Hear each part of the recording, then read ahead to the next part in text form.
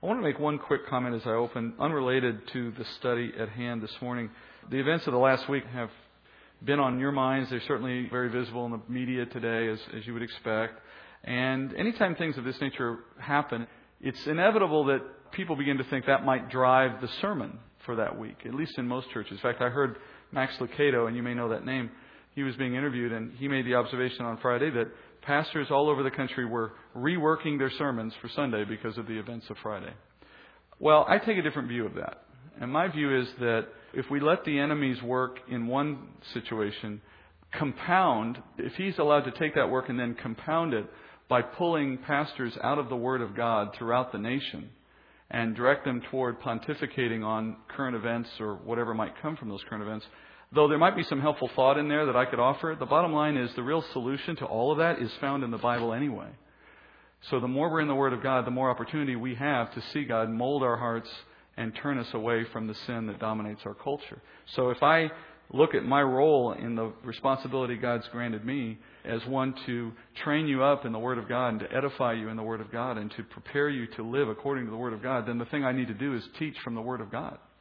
So that's the reason why I don't generally take my sermon and move it according to the politics or the current events of the day. I'm in the Word because I don't know anything better to give you. And though we may be talking about Joseph today, I can assure you there's some aspects of Joseph's life that examine some of the things we've seen in the last week, some of the tragedy and some of the questions that come out of those tragedies were asked, I'm sure, by Joseph when he was experiencing things in his life.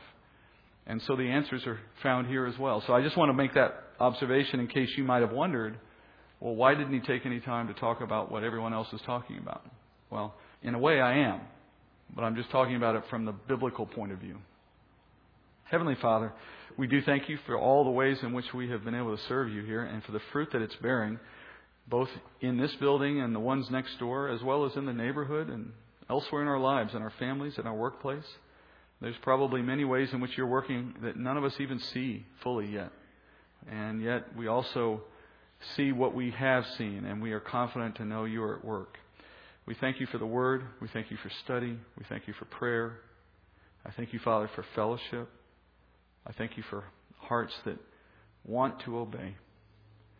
And we look forward, Father, to seeing what you will do in the Word today to cause us to do all the more of those things. And we praise you in Jesus' name. Amen. There's a great story of children arriving for Sunday school. And they're excited because it's Christmas season and they were going to do a Christmas party for all the kids in the class that week. And the children's director had put a big table out with all the food for the party. And it was a long table, so the kids were instructed to just come through that food line from one end of the table and fill their plates as they go down the line. But on the first end as they come, there was a plate of chocolate chip cookies, and there weren't many of them. And so the teacher had put a little note in front of the plate. And the note said, "Take only one, God is watching." And as the children move down the table, they go from item to item to item. But eventually they come to the other end of the table, and there's another plate at the other end of the table, and that plate is filled with various Christmas chocolates and other little candies. And next to this plate, one of the children had taken the initiative to write his own little note. And he put his note in front of the chocolates, and his note said, "Take all you want, God is busy watching the cookies." I love that story, not only because it has a Christmas theme, which works out really well for us right now, but I love that story because I think we think like this child quite often. We just don't realize we think like this child. We think we can escape the watchful eye of God. And what happens, of course, is when you assume that God, or let's take a different example, when you assume your boss or your parents or your spouse isn't watching, then you're likely to act differently. You begin to relax, right? You begin to allow the flesh to rule because now you're not under the penalty of somebody else's watch. And small children demonstrate this principle better than anyone. When they want to do something they're not supposed to do, what they first do generally is they sneak away to a place in the house where mom's not watching, which is why moms have that rule where if anybody's quiet for too long, something's wrong. Right? Because that's part of the sin nature at work. It's to hide and conceal our sin. Last week in the study we looked at, Joseph had left his father and had traveled to Shechem to find his brothers. But his brothers were away shepherding the flock outside of the gaze of their father and outside of Joseph's gaze because they didn't like that kind of scrutiny, we assume. And they hate Joseph. They hate him with a hatred that's hard to understand even. They're jealous of him and they have these other sinful passions. But as long as they were near the father and under his observation, They didn't act on those things, not as much as they would have wanted to. But now they've moved so far away to a remote place, outside their father's authority, that now they're going to have their chance. And that's what leads us into chapter 37, back today in verse 15.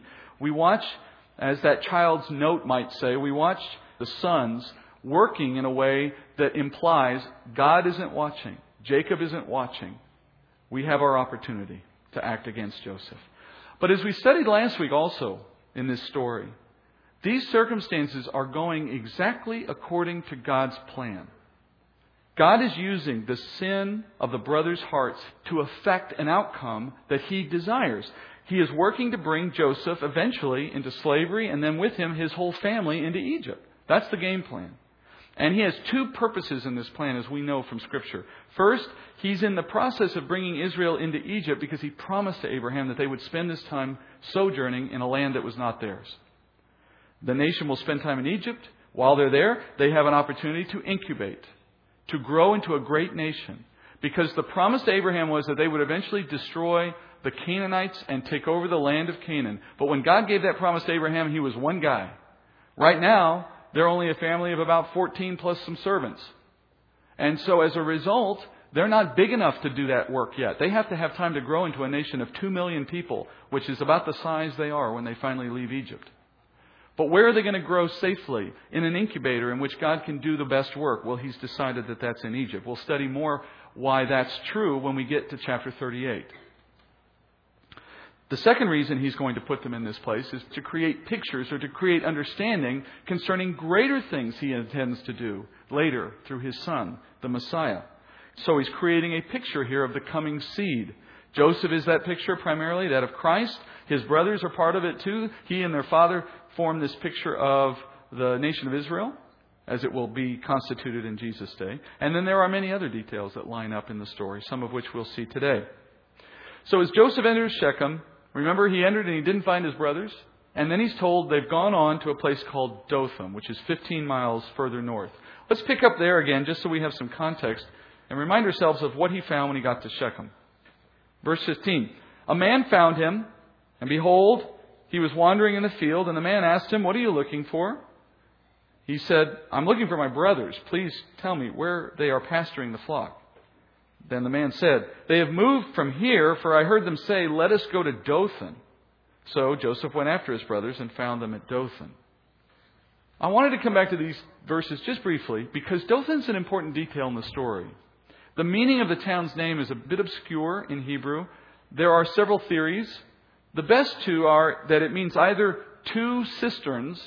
A cistern is a pit in the ground that you put water in. Or it means law or custom. Dothan is located on the normal caravan route that would proceed from Gilead in the east westward until it hits the Mediterranean Sea. Then it links up through the Harod Valley to Jezreel to the coast. It links up with the Via Mar, the road of the sea, the way of the sea. And the Via Mar was essentially the superhighway of that part of the world. It connected the Near East and the Far East into Egypt, going along the coast of the Mediterranean Sea. This is the place God wants to draw Joseph and his brothers. He wants them in Dothan. Why? Well, because as you're going to find out, of course, this puts them on the road in which those traders will appear and take Joseph down into Egypt. So the brothers hate Joseph. That hatred is their own. God didn't inspire that hatred, but the Lord is working with it. He's using it. It's a tool in His hand, and He's turning it the way He wants to turn it so that it can become useful for Him in good purposes. Let's go forward from there. Verse 18. When they saw him from a distance, and before he came close to them, they plotted against him to put him to death. They said to one another, "Here comes this dreamer. Now then, come, let us kill him and throw him into one of the pits, and we will say a wild beast devoured him. Then let us see what will become of his dreams." But Reuben heard this and rescued him out of their hands and said, "Let us not take his life." Reuben further said to them, "Shed no blood. Throw him into this pit that is in the wilderness, but do not lay hands on him, that he might rescue him out of their hands to restore him to his father." So it came about when Joseph reached his brothers that they stripped Joseph of his tunic, the varied colored tunic that was on him, and they took him and threw him into the pit.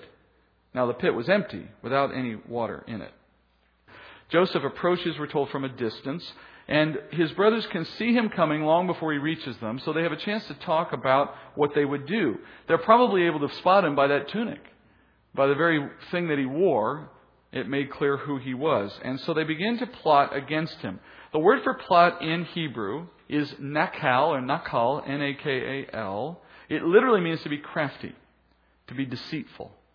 So they're conspiring here in a sneaky, crafty way to kill their own brother. And why? His righteousness convicts them and leaves them jealous of the way the father in the family appreciates Joseph's righteousness, his dependability. So it's exposing their unrighteousness by comparison. And people hate that. We all hate that. We all hate when who we are truly is exposed, and nothing exposes us better than coming into close contact with someone whose nature and righteousness is opposite to our sinfulness. And so we have one of two choices when that comes into our experience. We can either admit and humble ourselves to the fact that we have these deficits and we should be thinking differently about them, or we respond in attacking the one who has made us feel that way. Here's another picture of Christ, by the way. Because you remember how Jesus' Jewish brothers, the nation of Israel, conspired against him and plotted to kill him. And by the way, they did it in much the same fashion before they ever really saw him up close. The Sanhedrin Council in Jerusalem was plotting to kill Jesus even when Jesus was still some distance from the city of Jerusalem. And then as Jesus approached the city in the day that he entered for his crucifixion, the Pharisees even sent emissaries ahead of him to warn him on the road that if he would come to Jerusalem, he will be killed, hoping that he would avoid him coming. Luke 13 tells us this in Luke 13:31. Just at that time, some Pharisees approached, saying to him, "Go away, leave here, for Herod wants to kill you." And Jesus said to them, "Go and tell that fox, behold, I cast out demons and perform cures today and tomorrow, and the third day I reach my goal. Nevertheless, I must journey on today and tomorrow and the next day, for it cannot be that a prophet would perish outside of Jerusalem." I love that scene in Luke. We studied it years ago when we looked at Luke.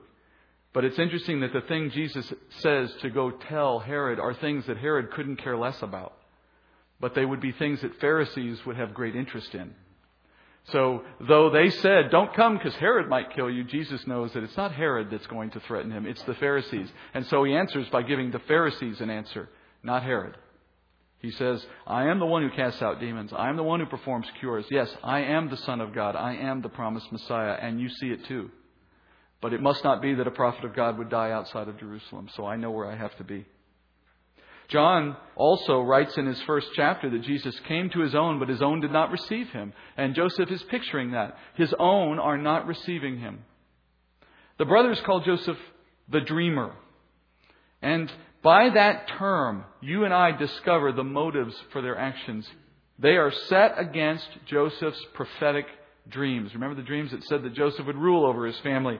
And the idea that he might rule over them compels them to act against him. Notice in verse 13, they say, "Well, what will become of his dreams if we kill him?"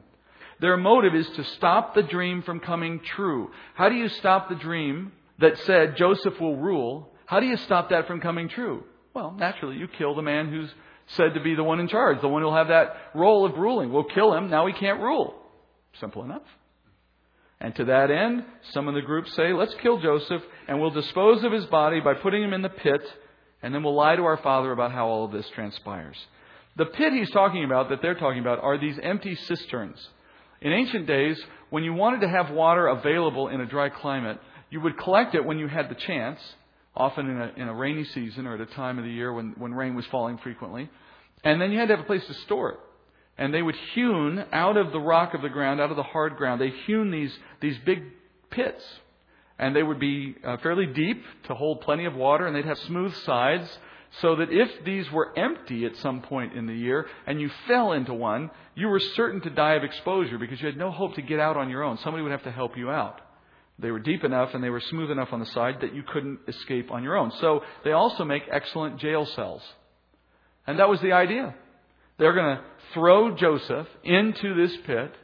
And while they originally planned here to kill him and throw him in, Reuben, the firstborn, he objects to the plan overall. He doesn't want to do anything to Joseph. In fact, the text tells us he's planning to secretly take Joseph and send him home and save him from this. So he argues for simply a different solution. He argues for simply putting Joseph into the pit without killing him. The logic he uses for his brothers is, why should we be guilty individually of the blood of our brother? Somebody's going to have to kill him if we choose to kill him. Instead, if we throw him in there, none of us are technically guilty of his death, are we? It's a kind of absurd legalism that comes to that conclusion. But it's a way of saying none of us will have the blood of our brother on our hands individually. And that was his logic. The brothers like that logic.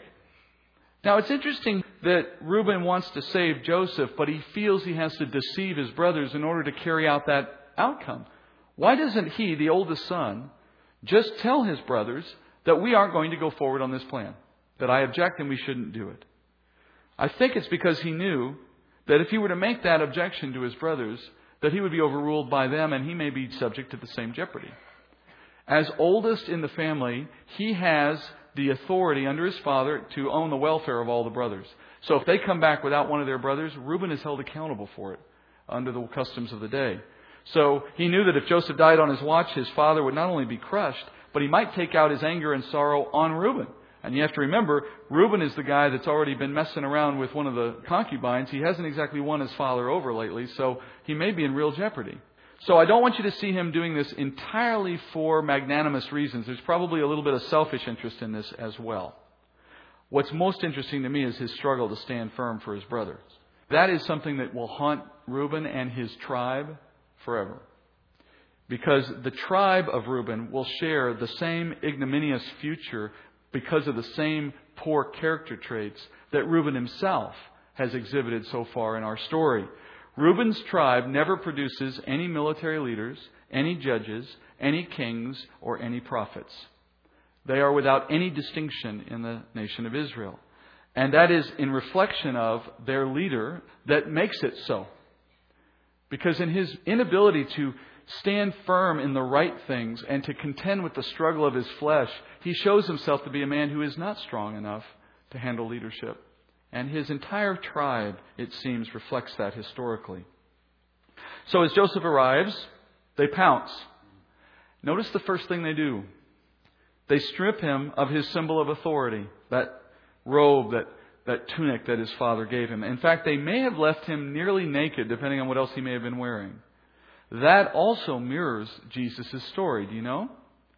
In the way Jesus was stripped before he endured the cross, in the way that his clothes were taken, and in his nakedness he endured the shame of the cross. Fulfilling this picture, Paul tells us that Jesus descended into the lower parts of the earth after he was crucified. So here's Joseph, stripped and thrown into the lower parts of the earth, so to speak. And that pictures Jesus when Paul says in Ephesians 4:8, therefore it says, when he ascended on high, he led captive a host of captives, and he gave gifts to men. Now, this expression, he ascended, what does it mean except that he also had descended into the lower parts of the earth? He who descended is himself also he who ascended far above the heavens so that he might fulfill all things. So Joseph's brothers threw him into the pit to kill him, and Joseph's time in the pit pictures Jesus' time in the grave, under the ground, so to speak. Having been put to death. Now we realize Joseph has not actually died, but in the way the brothers think of him, he's as good as dead. He ain't coming out of the pit as far as they're concerned. It's only a matter of time. Like Joseph, Jesus, we're told, descends below the earth. In fact, Matthew 12:40, we see Jesus saying this about his future. He says, just as Jonah was 3 days and 3 nights in the belly of the sea monster, so will the Son of Man be 3 days and 3 nights in the heart of the earth. So from his brother's point of view, Joseph is dead. Now they can relax. Look at verse 25. Then they sat down to eat a meal, and as they raised their eyes and looked, behold, a caravan of Ishmaelites were coming from Gilead, and their camels bearing aromatic gum and balm and myrrh on their way to bring them down to Egypt. Judah said to his brothers, what profit is it for us to kill our brother and cover up his blood? Come, let us sell him to the Ishmaelites and not lay our hands on him, for he is our brother, our own flesh. And his brothers listened to him.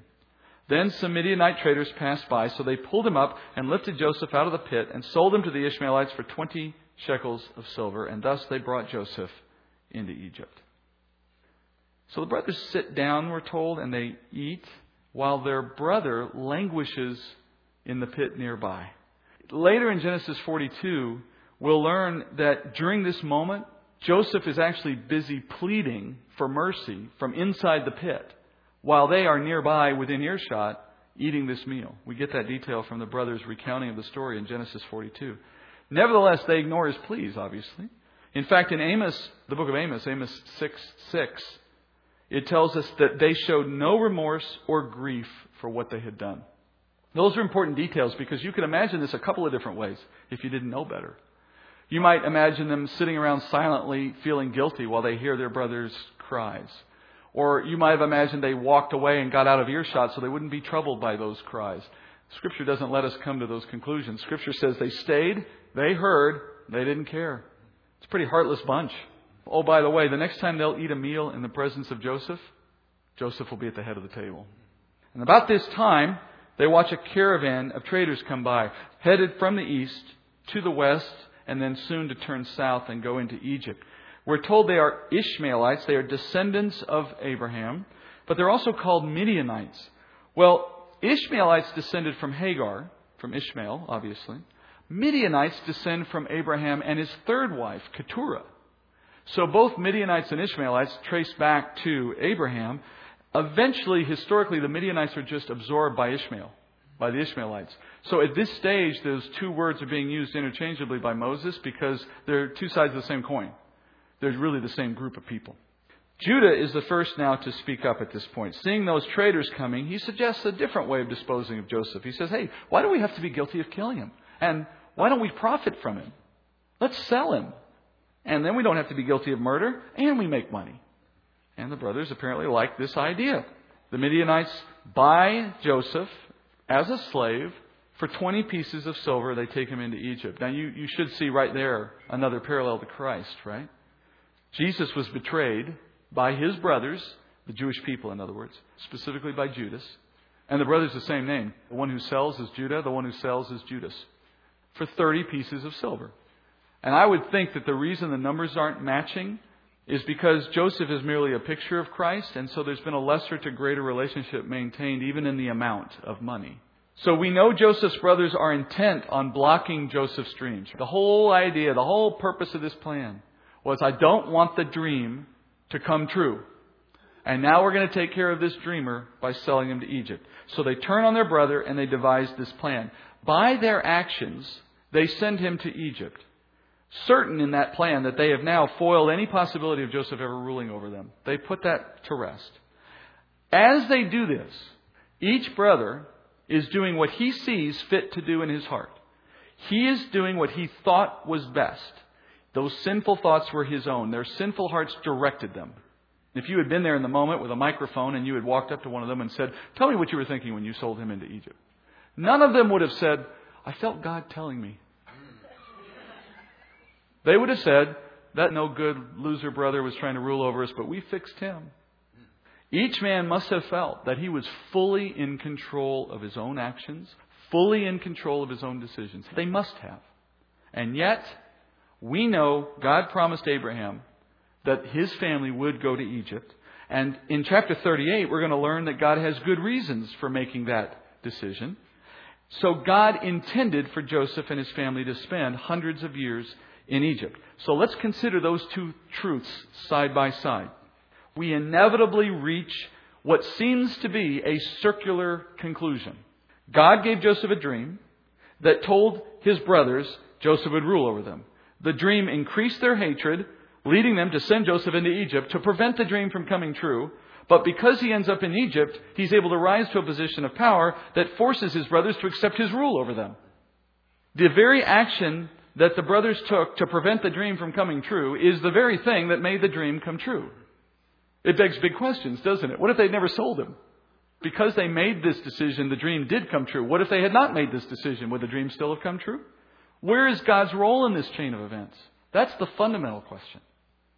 Did God merely know that these things were going to happen, and so he gave Joseph the prediction because he knew that it was going to go this way? Is it just lucky for God that the sons were willing to sell Joseph instead of killing him? Because if they had killed him, it certainly would have messed up the plan. What if they had never done anything against Joseph? What if Reuben had succeeded in saving him? Would that have messed up the dream and God would have had to have plan B? Was there plan B? Where does God's sovereignty end and man's will and his own decision making step in? Well, the God of the Bible, the one we know from Scripture, has no limits on his power. And yet, in my experience, we often choose to limit him by how we distort the teaching of Scripture. And of all the ways we can do that, probably the most common limit that we try to place on God's sovereignty is the limit of our own will. Many of us have been taught that God can't or won't interfere in our thoughts and in our actions because people will often say, well, God loves us too much to deny us our free will. That statement is trotted out as an obvious truth that most of us, I think, accept without ever questioning it. Well, of course, it's a sign of love that God doesn't impinge on our free will. But is that what the Bible teaches? Is that what the story of Joseph is teaching? In truth, that view is not only unbiblical, it's nonsensical. The only thing the Bible says that God can't or won't do is sin. The Bible never declares that man has a will that God cannot impinge upon or will not impinge upon. As prideful, sinful creatures, we like to think it's that way because we don't like anyone telling us what to do. But the Bible does not say that. Nor does it declare that God is a hands-off God in the affairs of men. On the contrary, the Bible says He's a hands-on God. Look at what He's been teaching us here. Look at the opposite conclusion you draw from the story of Joseph. God is the creator and the sustainer of the universe, and He is the potter, and we are the clay, according to Scripture. His power, therefore, is greater than any man's will, and there is nothing in creation that stops the Lord's will from coming to be done. Nothing.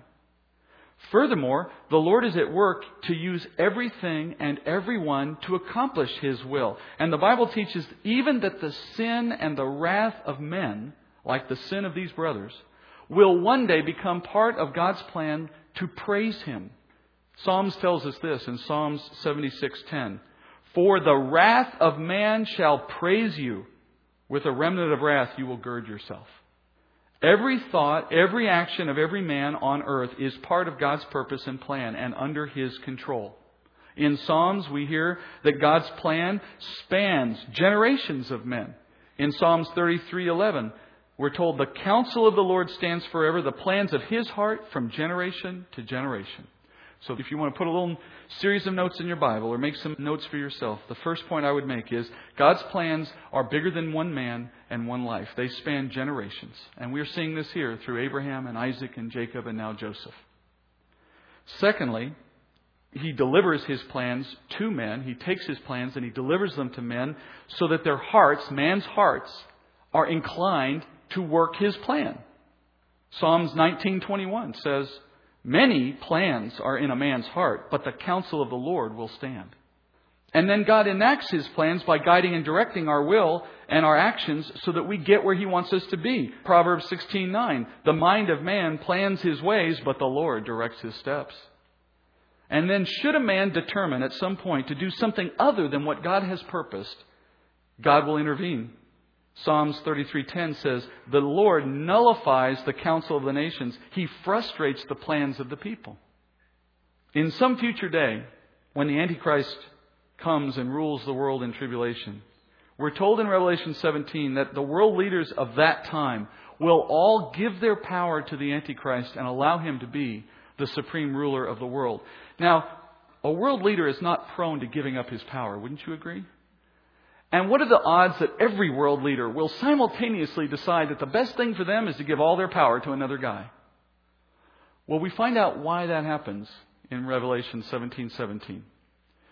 We're told, for God has put it in their hearts, in the hearts of these rulers, God has put it in their hearts to execute His purpose by having a common purpose, by giving their kingdom to the beast until the words of God will be fulfilled. You can't get a clearer example, I think, of God's method. Notice He put in their hearts a desire to accomplish His purpose so that together those men and Lord have a common purpose. That's not a one-time affair. That's not an exception to the rule. That's how God works all the time. But go back to the story of Joseph for a moment and consider what we know about those brothers. Did those brothers sit there in their moment of decision and feel the Lord in their hearts causing these new thoughts? Did they say, I think God's will would be that I do it this way? Of course not, because God's not the author of their sin. Those thoughts were sin. Those thoughts were the flesh. Those thoughts were who they are naturally as sinful men, acting out in the worst possible way. What God said was, I can take that sin and I can turn it to praise for my name. I can take that sin and turn it to glory for Israel. I can take that sin and do wonderful things with it. What we see in the Bible is nothing about God loving us so much that He won't interfere with our will. The Bible's definition of God's love is exactly the opposite. The Bible defines love as that while we were yet sinners, Christ laid down His life for us, and that the Father loved the world so much that He gave His only Son for us. That's the definition of love. But it goes further than that on an individual scale. He loves each of us individually, those in the room who are Christian, who know the Lord in their heart. He loved us so much, He determined to override our will. For by our will and our nature, we were enemies of God. By our will and by our nature, we reject the gospel. It is foolishness to us. By our will and our nature, we oppose the things of God. We oppose His people. We see the gospel as foolishness and God as of no importance to us. That's the will we had. So if God were to follow this supposed rule that He loves us so much He won't interfere with our will, where would you and I be? No, the Bible teaches that the Lord loved us so much that He intervened in our lives. He changed our will and our nature. He brought us into a relationship by faith, just as the Lord is working here with Joseph and his brothers to bring about what He promised to Abraham for the good of the nation of Israel. Friends, if I had a choice between a Lord who thinks so much of my will that He won't interfere with my decisions, or a Lord who knows my will so well He appreciates why He has to intervene, I'll take the latter every time. And that's the one that's preached in the Bible. That's where faith attaches. Because when senseless things happen, when terrible things happen, and we don't have immediate answers, things like being thrown in a pit, things like being sold to slave traders, things like spending 2 years in prison, the answers won't come necessarily in that moment. But the same God is on the throne in the moments of today as the one that was on the throne in the day of Joseph. And the things He's doing here, we know lead to good because we have the rest of the book. We don't have the book that tells us what's coming tomorrow. But we don't need that because we have the Lord and we know His character and we know His sovereignty. Let's go to the Lord in prayer. Heavenly Father, help us to understand better the power that is Yours. Help us to understand, Father, the nature of sovereignty and how it works in our lives. Help us to understand better how faith and trust in Your goodness can leave us at peace in the midst of trial. Help us to see these things in Joseph. Help us to understand them in our own lives. Help us to rest in what we can know without concern for what we do not know. For Father, if You could be a God that we could fully understand and fully know in our own power, You'd be no God at all. You'd be one of our own making. But knowing that You are in fact the true God, the Creator, the only God, will leave us always wanting for things that we can never appreciate this side of heaven or perhaps ever. But we do know one thing, Father, according to Your word, we know Your goodness. We know Your love. We know Your provision in Christ, and we know our security in that provision. And we thank You, Father, for those things. We can rest in those things. Send us out from here, Father, with answers for those who might question, with hope for those who might despair, and with a Christ and a Savior for those who have need of Him. We praise and thank You in Jesus' name. Amen.